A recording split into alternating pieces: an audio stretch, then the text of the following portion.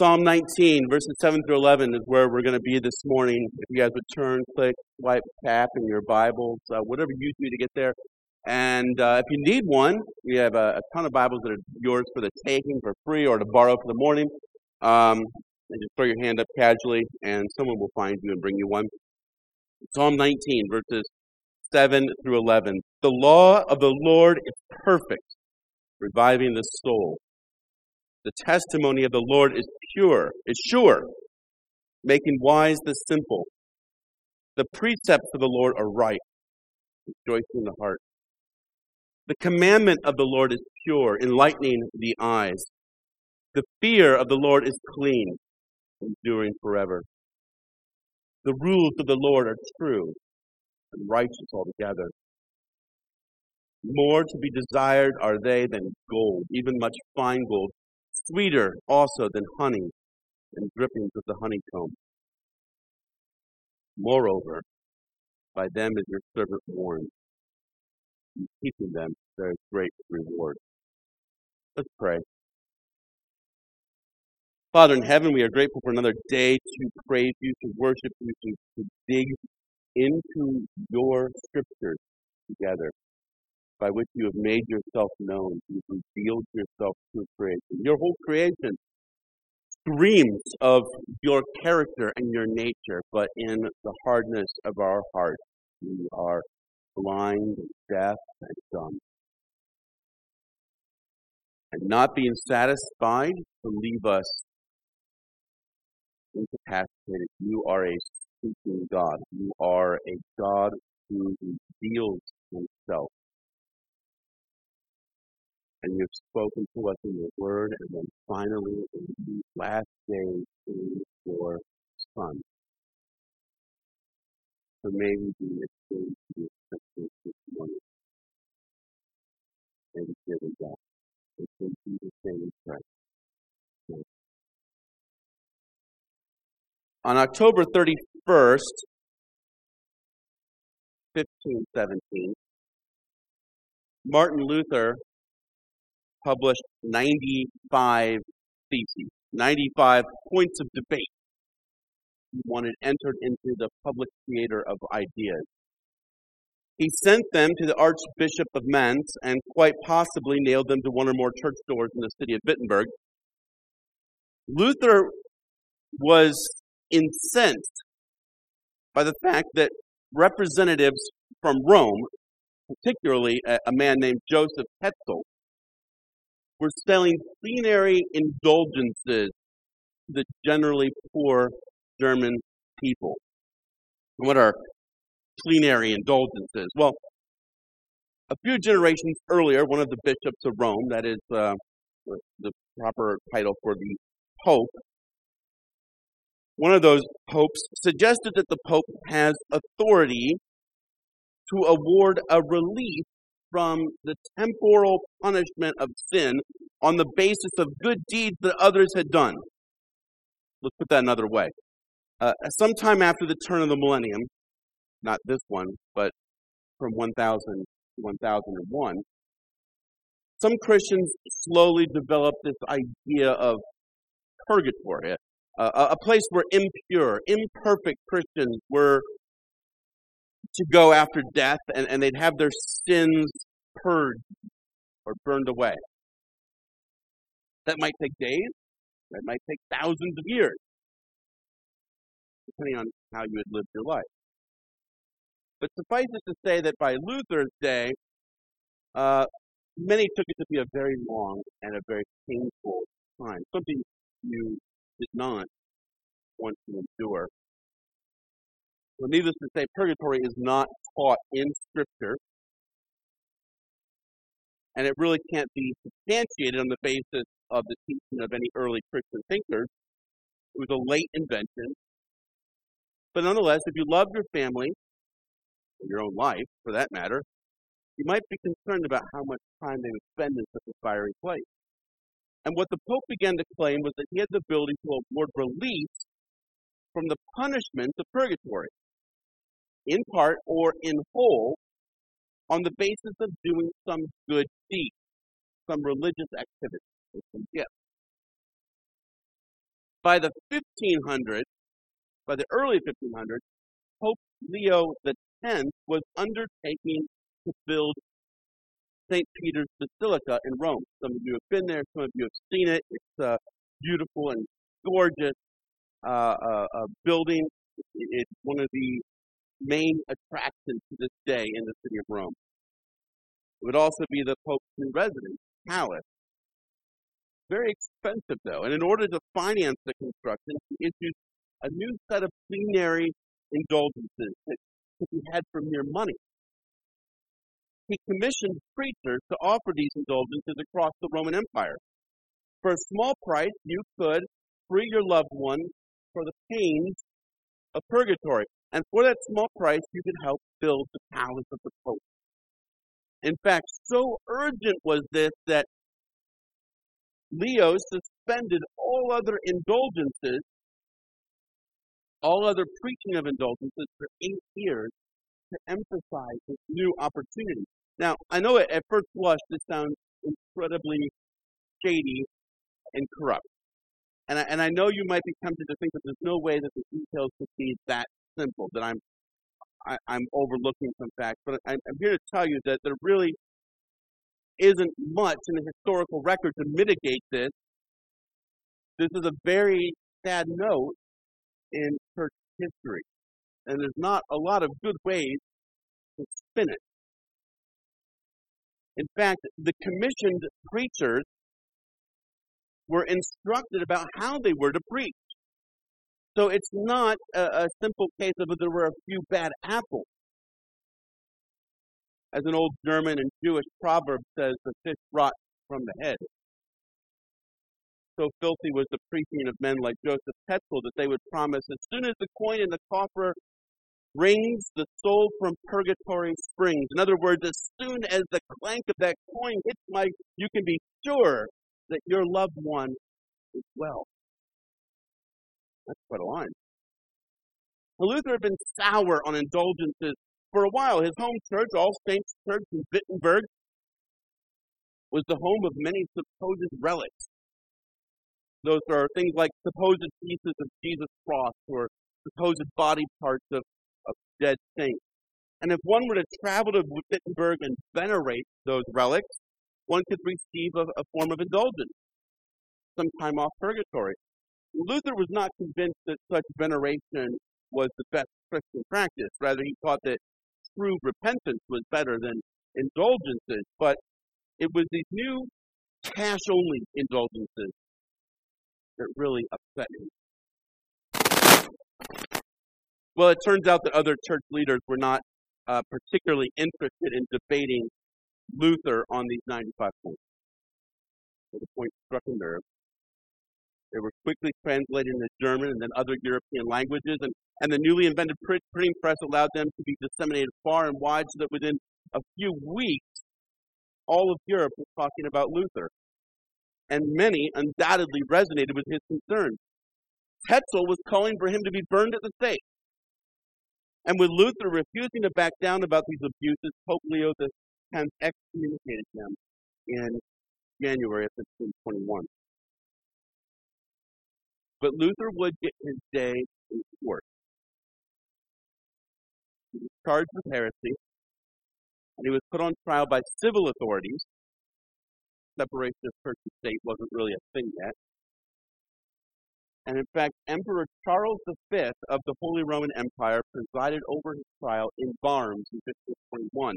Luther appeared for 3 days of the Emperor's Diet, April 16th to April 18th, and then he defended himself against a stalwart of church history, Johann Eck. 2 questions were put to Luther.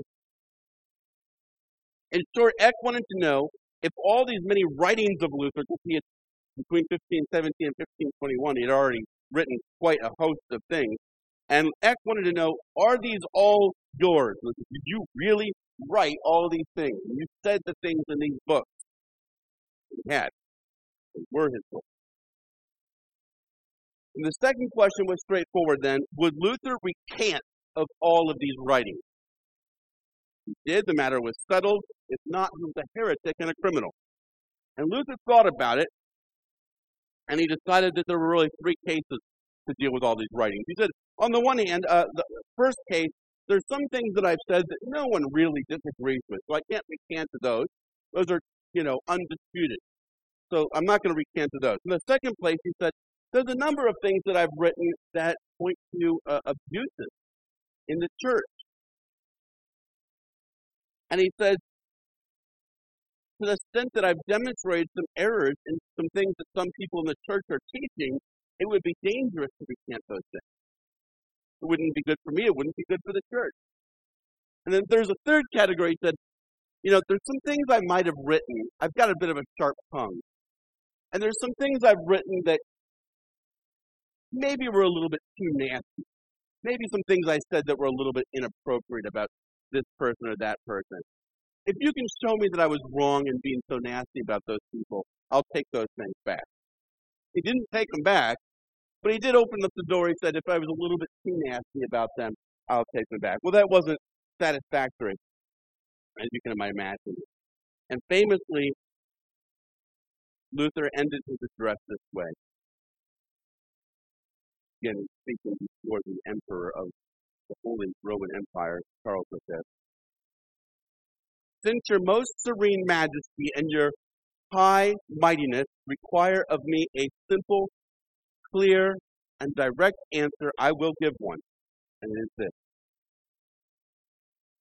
I cannot submit my faith either to the Pope or to the Council, because it is as clear as noonday that they have fallen into error, and even into glaring inconsistency with themselves. If then I am not convinced by proof from Holy Scripture or by cogent reason, if I am not satisfied by the very text I have cited, and if my judgment is not in this way brought into subjection to God's Word, I neither can nor will retract anything. For it cannot be either safe or honest for a Christian to begin on God help me. During private conferences to determine his fate, Luther fled and was taken by German police to Hartford Castle, where he was taken to kept safe. And that's a good thing, because Luther was declared a heretic and an outlaw, and his arrest was ordered. The arrest, thankfully, never happened. But there, though, in Luther's final reply to the emperor was a bedrock principle of what was the Reformation, and a rallying cry of faithful Christians for 500 years. If you're like me, you probably imagine that 16th century Europe was sort of a monolithic system dominated by the Roman Catholic Church. But it's too simplistic a picture. The Roman Empire had been fractured, and the heavily Germanic, Holy Roman Empire took root. The map of Europe would be unrecognizable to us, but it was starting to develop some of the familiar contours. France and Spain and England were kingdoms in their own rights, no longer under the political control of Rome. And even the European church wasn't so regimented. For a time, the bishops of Rome, the Pope, fled Rome. Imagine that. The Bishop of Rome fled Rome and made the head of the church Avignon in France. And this caused no small crisis for those who were inclined to think that Rome was the center of the church. And at several occasions, there were two men who claimed to be the rightful pope, and at one point, three. And the matter was not settled until about 100 years before Luther's 95 Theses. During this time, there were various ideas on who or what held the absolute authority in the church. Some would say the church council, the official gatherings of the world's bishops and pastors to clarify Christianity. Others would say that the Pope had the authority. Others would say the Curia, the administrative body of the Roman Church. For Luther, and he was not entirely alone in this by any stretch, for Luther, the answer to the authority of the church does not lie in any man or any man-made institution. Here's words again. If then I am not convinced by proof from Holy Scripture or by cogent reason, if I am not satisfied by the very text I have cited, and if my judgment is not in this way brought into subjection to God's Word, I neither can nor will retract anything, for it cannot be either safe or honest for a Christian to speak against conscience. What Luther was arguing was an early form of Sola Scriptura, Scripture alone. The Christian's conscience could be found only by Scripture directly stated or logically entailed. There are 5 so-called solas of the Reformation: sola Scriptura, Scripture alone; sola fide, faith alone; sola gratia, grace alone; solus Christus, Christ alone; soli Deo gloria, for the glory of God alone. Of them, sola Scriptura is probably the most difficult one to defend. After all, there's a certain self-referential problem. If the Pope says, by my authority, I tell you I have the ultimate authority. Well, what authority do you use to justify that authority? If Scripture says Scripture has all the authority, you see there's a self-referential problem in any of this. And it is difficult on pure logical grounds to overcome. But we will turn to Scripture this morning. And we begin a short 5 series. I want to look at each of these 5 doctrines that were born out of the Reformation. They are biblical, and we will be going to the text of Scripture to substantiate these to see why they came about and why they still matter today. A little bit longer introduction this morning to set the stage for the whole series, and I thank you for bearing with me on that. But we will turn to Scripture this morning, and on what basis do we trust Scripture, though, to speak authoritatively about Scripture itself? And from a logical standpoint, you might say that begging the question, circular reasoning, if you will, which is kind of the nature of so many questions about authority. But we have a secret weapon for those of us who are Christians. In John 16, he told his followers, I still have many things to say to you. I cannot bear them now. When the Spirit of truth comes, he will guide you into all truth, for he will not speak of his own authority, but whatever he hears, he will speak. He will declare to you the things that are to come. He will glorify me, for he will take what is mine and declare it to you. All that the Father has is mine. Therefore, I said that he will take what is mine and declare it to you. And Jesus, Apostle Paul, writes in 1 Corinthians 2. But as it is written, what no eye has seen, nor ear heard, nor the heart of man imagined, what God has prepared for those who love him. These things God has revealed to us through the Spirit. The Spirit searches everything, even the depths of God. And who knows a person's thoughts except the Spirit of that person? So often no one comprehends the thoughts of God except the Spirit of God. Now we have received not the spirit of the world, but the Spirit who is from God, that we may understand the things freely given us by God. We impart this in words not taught by human wisdom, but by the Spirit. If the Spirit is true, so the Spirit. So the Holy Spirit is a secret weapon this morning. Now, I trust that if you're a Christian, your eyes have seen, your ears have heard, your heart has received the words of Scripture are authoritative. And if you're not a Christian, it's my prayer that the Spirit will your heart. You will turn to Scripture. And I think that we'll see that 500 years later, we are still fighting a spiritual battle in our own hearts about the place of Scripture. Psalm 19 gives us 6 characteristics of God's Word that demonstrate that Scripture is sufficient for life and righteousness for every Christian. Scripture is entirely sufficient for life and righteousness for every Christian. And Psalm 19 gives us 6 characteristics of plan. So let's begin. Chapter 19 begins this way, or verse 7 begins this way. The law of the Lord is perfect. So the passage begins speaking about the law of the Lord, the law of Yahweh. Now, in the strict sense, the law often refers to the commandments, the regulations, blessings, and curses offered by God to the Israelites at Mount Sinai. Or, more generally, the first 5 books of the Bible, Genesis, Exodus, Leviticus, Numbers, Deuteronomy. Sometimes it's called the law, the Torah. But here I think the meaning is more like Scripture, and it does carry that meaning sometimes in the Bible. God's word very generally. The writer of the Psalms, the psalmist, is David. When David was alive, the first 5 books of the Bible were most of the scriptures that had been written. Probably Joshua, Judges, and Ruth had been written too, as well as a few of the Psalms.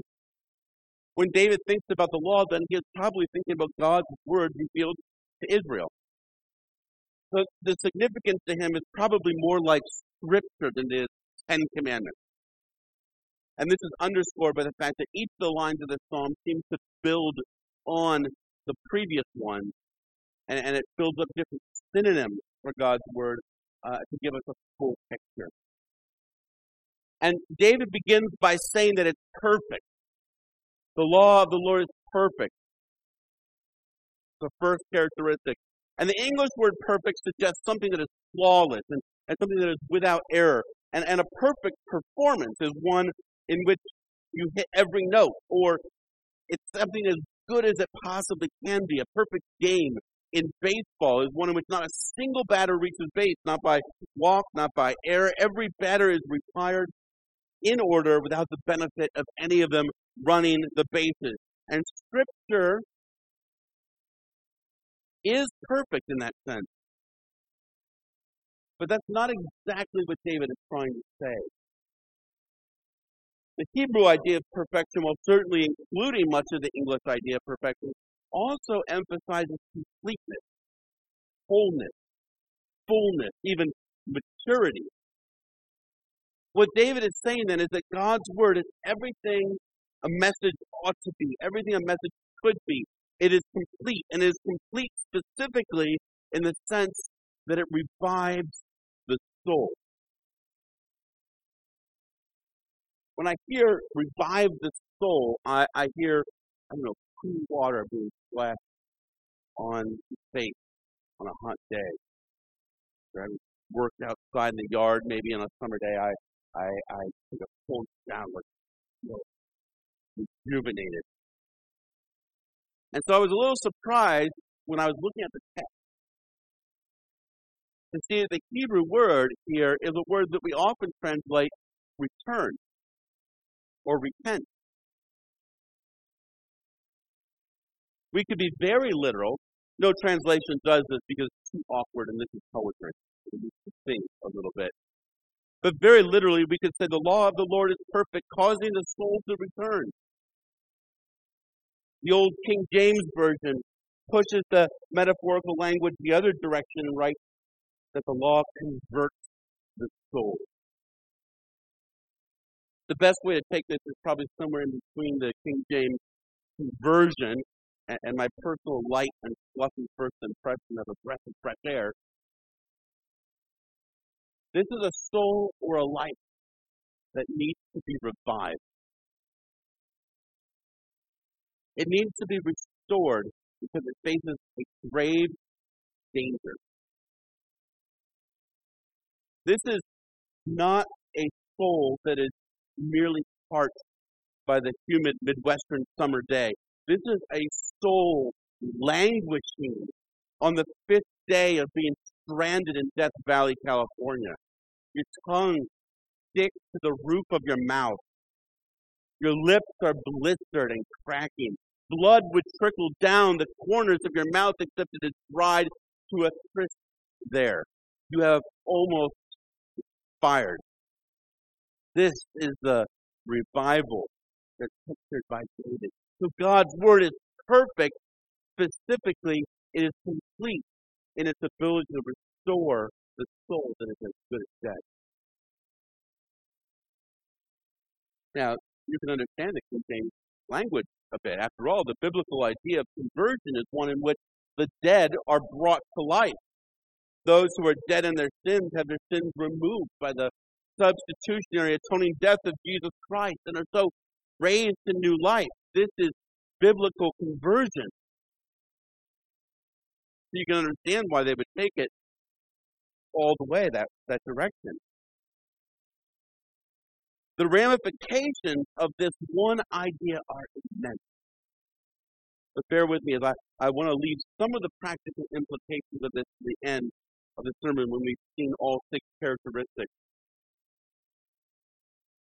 But here can you see that at the very least that no matter what ails your soul, God's word is entirely sufficient to revive it.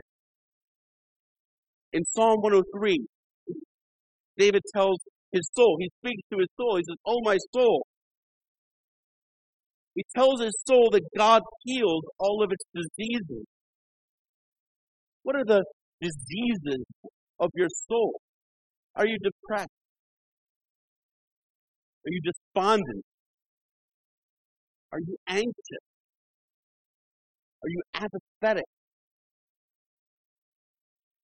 God's word is competent to revive you. And what if your soul suffers from the gravest illness of all, disbelief? Paul writes in Romans 10, "So faith comes from hearing, and hearing through the word of Christ." Luther himself understood the significance of the word to his ministry.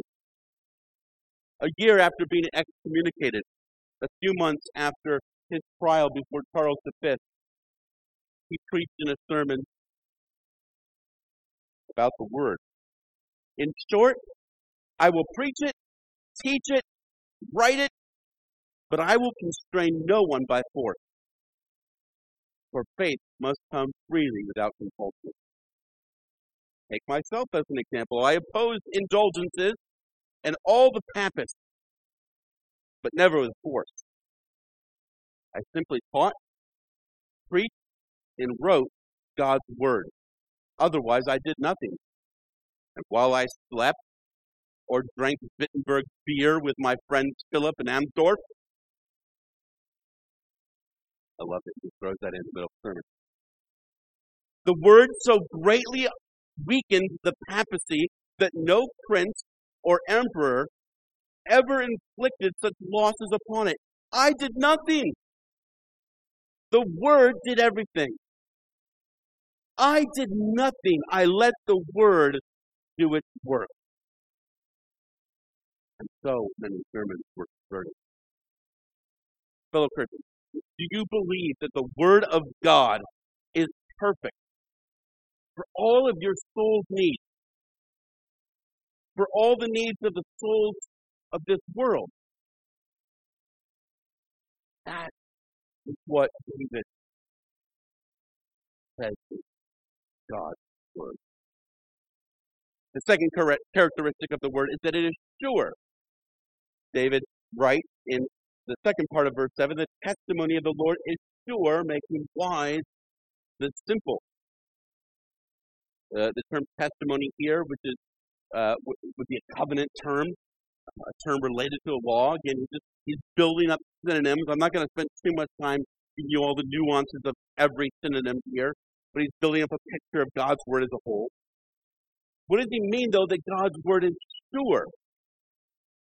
Well, it's actually related to the word amen. And it indicates trustworthiness, truth, an ability to be relied upon. Short, it means sure. Scripture is a sure guide. It faithfully directs us. We can rely on it. It can be counted on.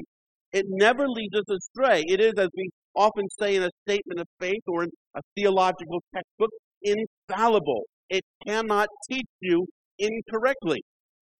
It cannot lead you astray. It is sure. As such, it's the perfect guide.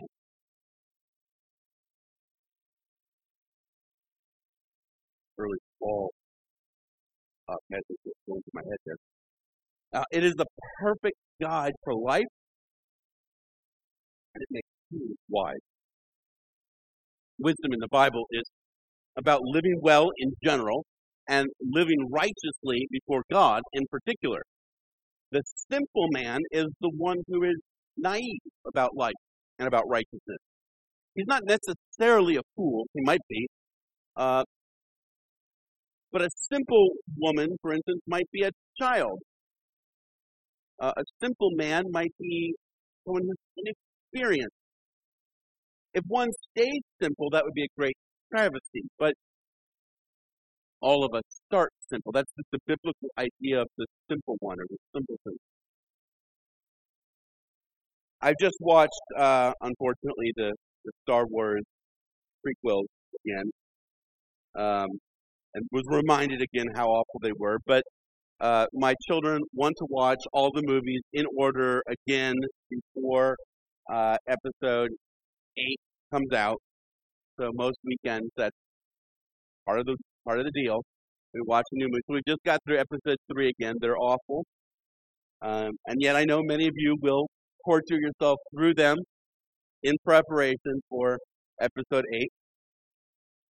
And you could think of, and I apologize to Brian who's never watched them, but for the rest of you, you could imagine that the simpleton is like the Padawan, right? A good Padawan knows that there is much yet to be learned, recognizes his or her weakness, understands his or her deficiencies, senses that the path ahead is long and hard. The Padawan must be paired with a wise master, a Qui-Gon Jinn or a Obi-Wan Kenobi, as it were. That person will guide them and direct their training and path so that they too might become wise. So it's acceptable for a young person to be simple to the things of the world, just as it's acceptable for the Padawan to be simple to the ways of the Force. And it's understandable for a young Christian, that is, a person who's not been a Christian very long, to be simple to the things of God and to righteousness. It's not okay to stay there, but it's understandable to start there. And in either case, whether we're talking about the things of this world or we are talking about the things of righteousness that pertain to God, God's Word is an infallible guide. This too was part of Luther's argument and his trial in Worms and throughout his life. He noted that the popes contradicted each other, and the church councils and the popes contradicted each other. So it was impossible for the decisions of the council, the decisions of the popes, however good they might be, to be reliable guides. They might be very good guides at times. I think Luther would have agreed with that, but they are not fully reliable. And so he argued they were inadequate. God's Word is unfailing in its guidance. It gives us true, sure direction. Whatever we need to know about God, and whatever we need to know about God's righteousness, it is contained in Scripture. If that were not true, then the Scriptures would not be sure. They would not be trustworthy. The only way it is a sure guide, then, is that it contains what we need to know. So whether it is indulgences or purgatory or any other notion that is not contained in the pages of Scripture, it is at best an unnecessary doctrine for bringing us to maturity in Christ. It is speculation at best, and so we do well to avoid those things. The third characteristic that is offered here, beginning in verse 8, the precepts of the Lord are right, rejoicing the heart. Here the idea is not that they are factually correct, though again that also would be true of Scripture. The idea is more moral righteousness. They are moral. They are upright. Therefore, God's Word is a standard of moral living. And the upshot of that is that it is a delight to the heart. Now, I want to look at both halves of that. On the one hand, that the Bible is morally straight and upright, shouldn't be contentious. The faithful have looked to Scripture for moral guidance since the dawn of Scripture. But there's a way of thinking that's in vogue today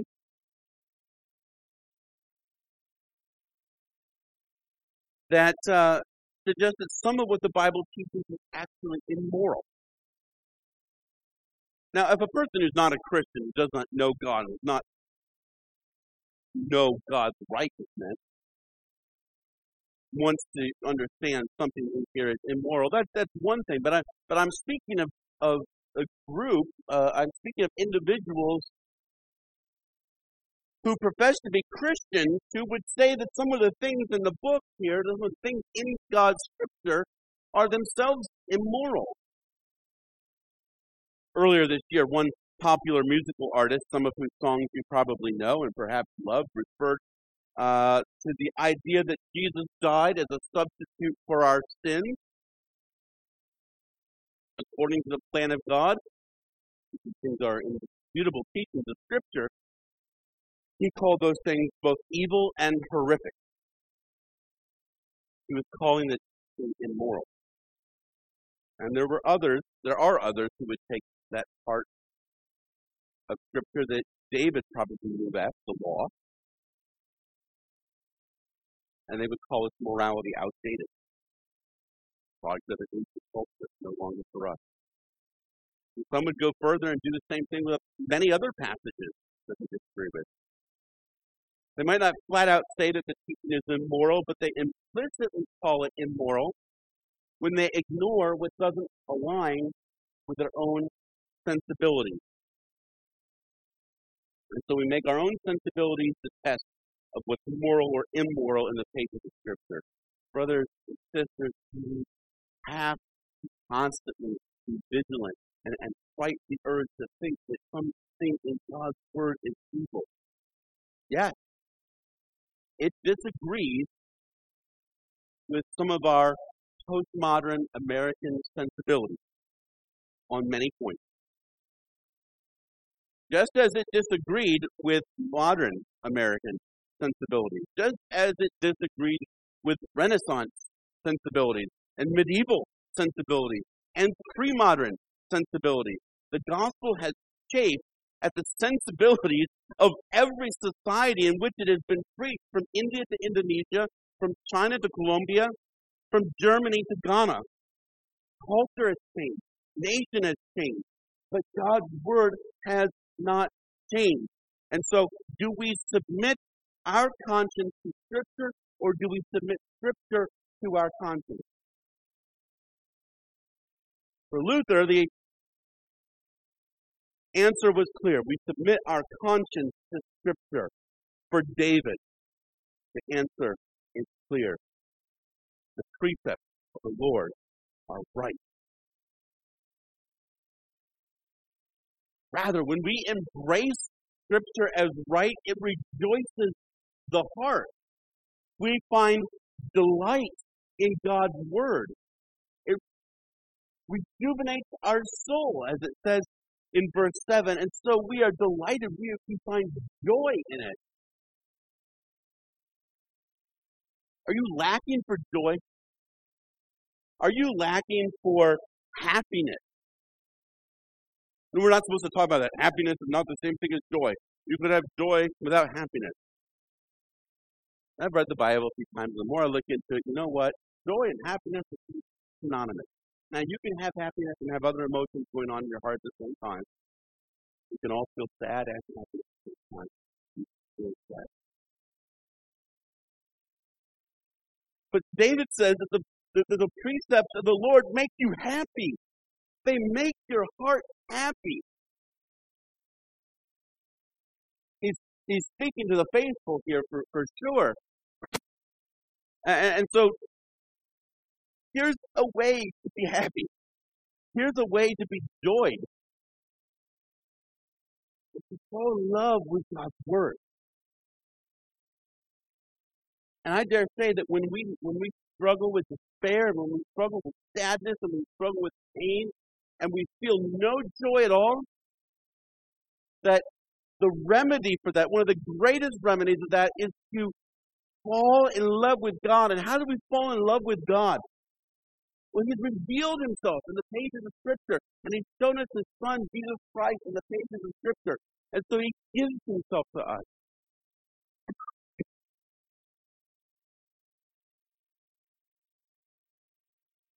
And so we delight in God. We can't delight in God and say that we hate His revelation of Himself. That doesn't make sense. We can't say, I love God, but I don't really have a lot to do with Scripture. How do you know what God is like to love Him? How do you know what He desires to love Him? And I think a great amount of our lack of joy as a people comes from our disregard of His Word. The fourth characteristic is that it's pure. That's an odd thing to say, isn't it? God's Word is pure. It doesn't mean pure in that sort of spiritual way that we often talk about pure life, this sort of, or we think about an ethereal moment that happened to us as being pure. It means pure in the sense that your hands are pure after they've been scrubbed with antibacterial soap and washed away. They are relatively unscathed, right? I have 4 boys. Some of them, especially the younger, 2 or 3 of them. I think Jonas is figuring this out. He's good, but you look at them and you're like, hey, buddy, how are your fingernails doing? You cut the fingernails.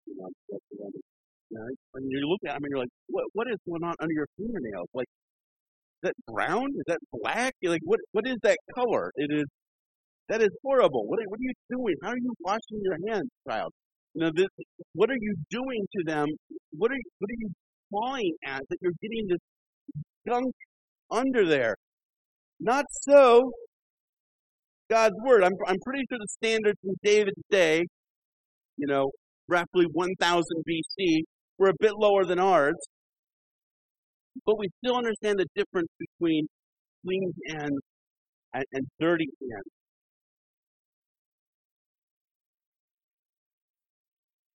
So what do we mean? God's Word is pure. Well, it's untainted by any dirt.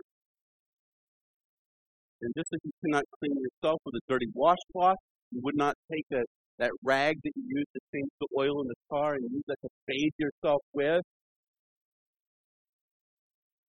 You need a clean towel, a clean washcloth, or plastic tissue thing. You need something that's clean to wash away. And so, it enlightens the eye. No difficulty in being there. It's only by the pure word that we see. Apart from the word, we're blind. So Paul can write in Ephesians 5, but when anything is exposed by the light, it becomes visible. For anything that becomes visible is light. Therefore it says, awake, O sleeper, and arise from the dead, and Christ will shine on you. And the psalmist can write in Psalm 119, 105, your word is a lamp to my feet and a light to my path. That is to say, we see by God's word. We see by Scripture. And apart from Scripture, we're nearsighted. One. Do not. The fifth characteristic is that the fear of the Lord is clean. Clean. Enduring forever. Now, typically, the fear of God, the fear of the Lord, is the posture of God's people that we're supposed to have toward Him. It's a healthy fear. It's not terror per se. It's a recognition that God is immense, that He is awesome. He is awful. In the truest sense of the term, awful. He is worthy of our respect and indeed our fear. We know He can strike. And we know that we do not deserve to stand in His presence. But here the fear of God seems to be a stand-in for God's word itself. The balance of the poetry suggests that he hasn't changed subjects here. And the idea seems to be, John Calvin puts it this way, the great reformer from Geneva, Switzerland, puts it this way, but the fear of God, we are here to understand the way in which God is to be served, and therefore it is taken in an active sense for the doctrine which prescribes to us the manner in which we ought to fear God. In other words, since the fear of God is how we are to worship Him, here it stands for the Scriptures that teach us how we are to worship Him. If it was not for Scripture, we would not know how to honor God rightly. We would not know what kind of God He is, what kind of worship He deserves, desires. He is the revealing God, as we saw in our series on the introduction of John's Gospel. and He has revealed Himself to us. Lord. How is it clean? Well, pure was odd, but clean is, now we're just getting weird. We're getting very odd. And clean here, it's the word that's oftentimes used in the sense of ritual. So you read the Old Testament law about clean and unclean animals, clean practices and unclean practices. And you get certain types of diseases become unclean for a period of time. And much of Israelite life and existence in the land of Israel was dictated on these categories of what's clean and what's unclean. And it's also used in the sense of purity, not the sense of pure hand, but in the sense of pure gold, untainted by any other mineral or metal. It is of one kind, and that kind is all good. Well, the scriptures might be of diverse genre and authors, styles, but it's not of diverse work. Every word and every paragraph and every page is pure gold. Perhaps in thinking about the very nature of gold and silver and how they do not easily corrode but seemingly last forever, David writes that God's word too endures forever. So Peter, quoting Isaiah, writes, "All flesh is like grass, and all its glory like the flower of grass. The grass withers, and the flower falls, but the word of the Lord remains forever." It is unmixed, it is of consistent character. The sixth and final characteristic is that the scriptures are true. Perhaps it would be better to say the scriptures are truth, since the word here is a noun and not an adjective.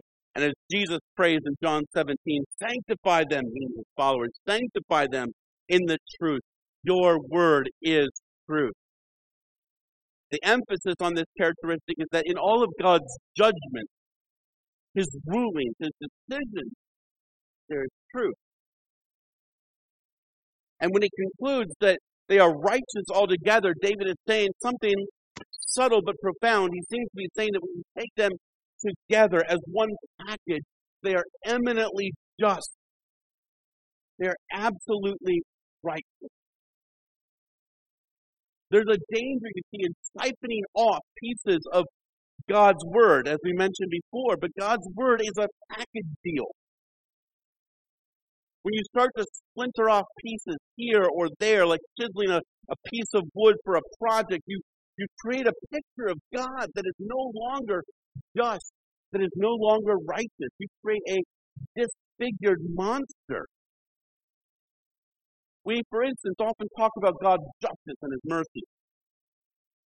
The two seem at odds. God hates sin, and as a just God, he must punish sin, or he would be unjust.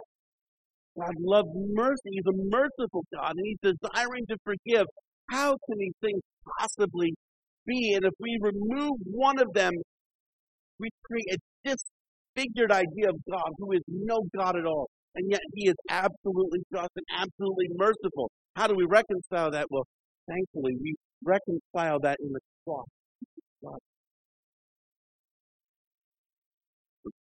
God places the sins of the world in the body of his Son and pours out his wrath on his Son. His infinite perfection to overcome our sins, and that those who place their faith in him might receive mercy, justice, and mercy held together on the bars of the cross. I think about many of those who debate God's sovereignty and human free will.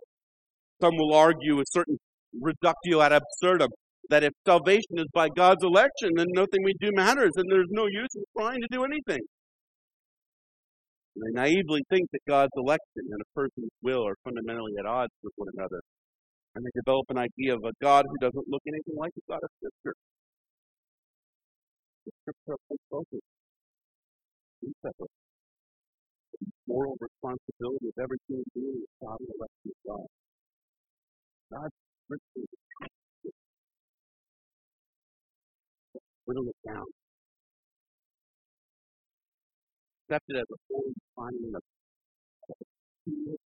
particular beauty, like this day that is the celebration, more desired than much fun. These are also the things of the Holy Spirit. And I think about that great amassed wealth, much fine gold. Knowing the current price of gold, it doesn't take much fine gold to be immensely wealthy. Nonetheless, David said, more desirable. These words of God are more desirable for us than 10 bars, 20 bars, 1,000 bars of the purest gold sitting in Fort Knox. This, if you could have either one, which would you take? And David says, this I'd take. Have you ever had honey off the honeycomb? That is the best taste you could ever stick in your mouth. It is so saturated with the most powerful and potent of sweetnesses. And it just fills every single taste with it, just like coats everything in there. And it lasts, it just doesn't go away. And it takes forever for that taste to find. And David says, I could eat that all day for the rest of my life, but I would rather have.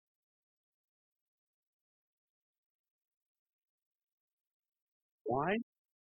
Because when I read your word, I'm warned. I see what righteousness looks like, and I know how to live, and I know what disaster would befall me if I didn't. And I know that when I follow your scriptures, God, that there is great reward. Satisfaction. So if scripture is perfect, pure, if it's right, if it's pure, if it's clean, if it's true,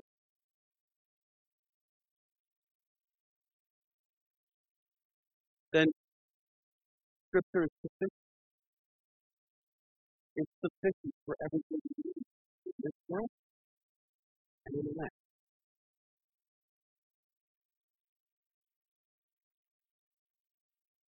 We've been accused, Protestants get accused of saying that if we believe in Scripture alone, then we reject everything else that's of value. And that's simply not true.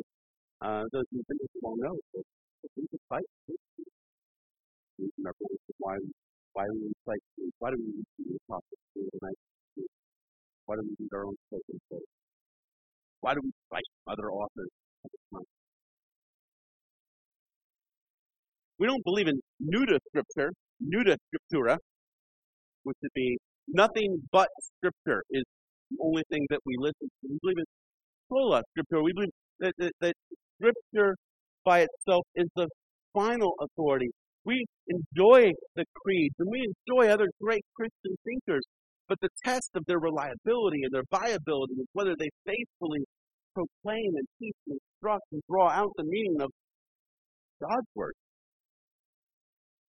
So the fact that a creed is an excellent summary of God's Word is what gives it its authority, not the other way around. Scripture then is sufficient for everything we need. And stop and think about that for a moment. You can't really go too far down this line of thinking. Scripture is sufficient. What do you need to know about your life, about your own? What do you need to know about God to be a good king, to be a salesman, to be a good employee, to be a good father, to be a good son, to be a good daughter, to be a sister, to be a brother? What do you need to know about God and the righteousness before Him? What do you need to know about God to endure the difficulties in your life? What do you need to know about God to handle the stresses of your everyday life? Here. And if we believe that, if we take that seriously, why isn't why isn't it for me? Too often, not the first place I turn. You're like me. First place I turn is Google. Right? First place I turn is Google. And the second place I check is Wikipedia because, of course, that's that's what's going to come up first in the results. And then I'm going to read 10 to 15 Wikipedia articles, and that's maybe a good thing. Nothing wrong with that. We can lose it.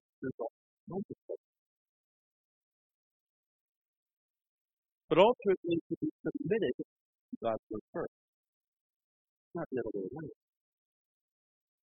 We're not stark with what we know is infallible, what we know is inerrant, what we know is pure, is clean, is true. Think about the ways this impacts. How do you deal with, I'll sit in church conferences, church people and Christian people will talk about, how can we get non-Christians into our church? And we'll talk about psychology and sociology and pragmatic advertising. All these things are fine, they're good. There's nothing wrong with these things. It's just how they fail to ask.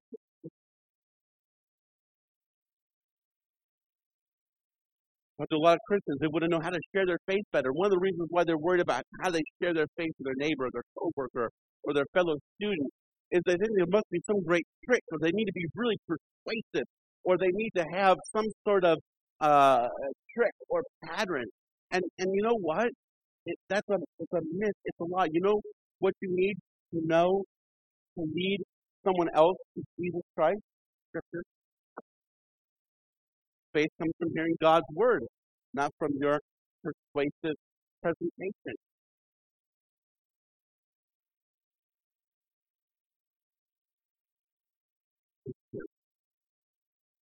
It's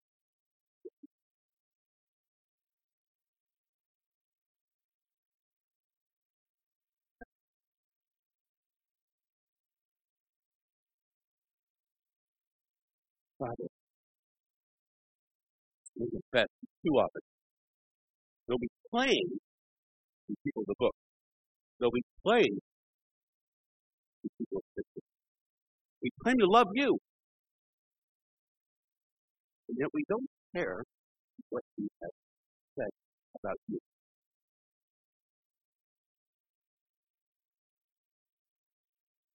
Struggle. We got advice from every place on this planet.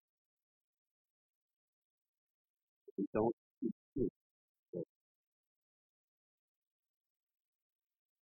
We're hypocrites in that. God, forgive us for our maybe love the word, lighted by you, find joy in our soul inside. Every one of our heart moments.